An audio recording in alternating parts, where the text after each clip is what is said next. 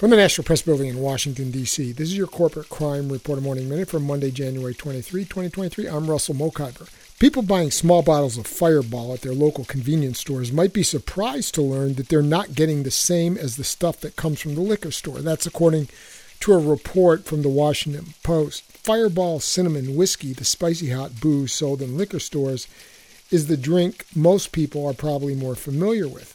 But Fireball Cinnamon, which is available at grocery stores, gas stations, and other places that are not permitted to sell liquor, is something else. The drink, which debuted in 2020, is actually a malt beverage flavored to taste like whiskey. It's sold in small bottles that usually go for 99 cents. A recent lawsuit filed against Sazerac, which makes both, claims that the convenience store version is misleading. For the Corporate Crime Reporter, I'm Russell Mokhiber.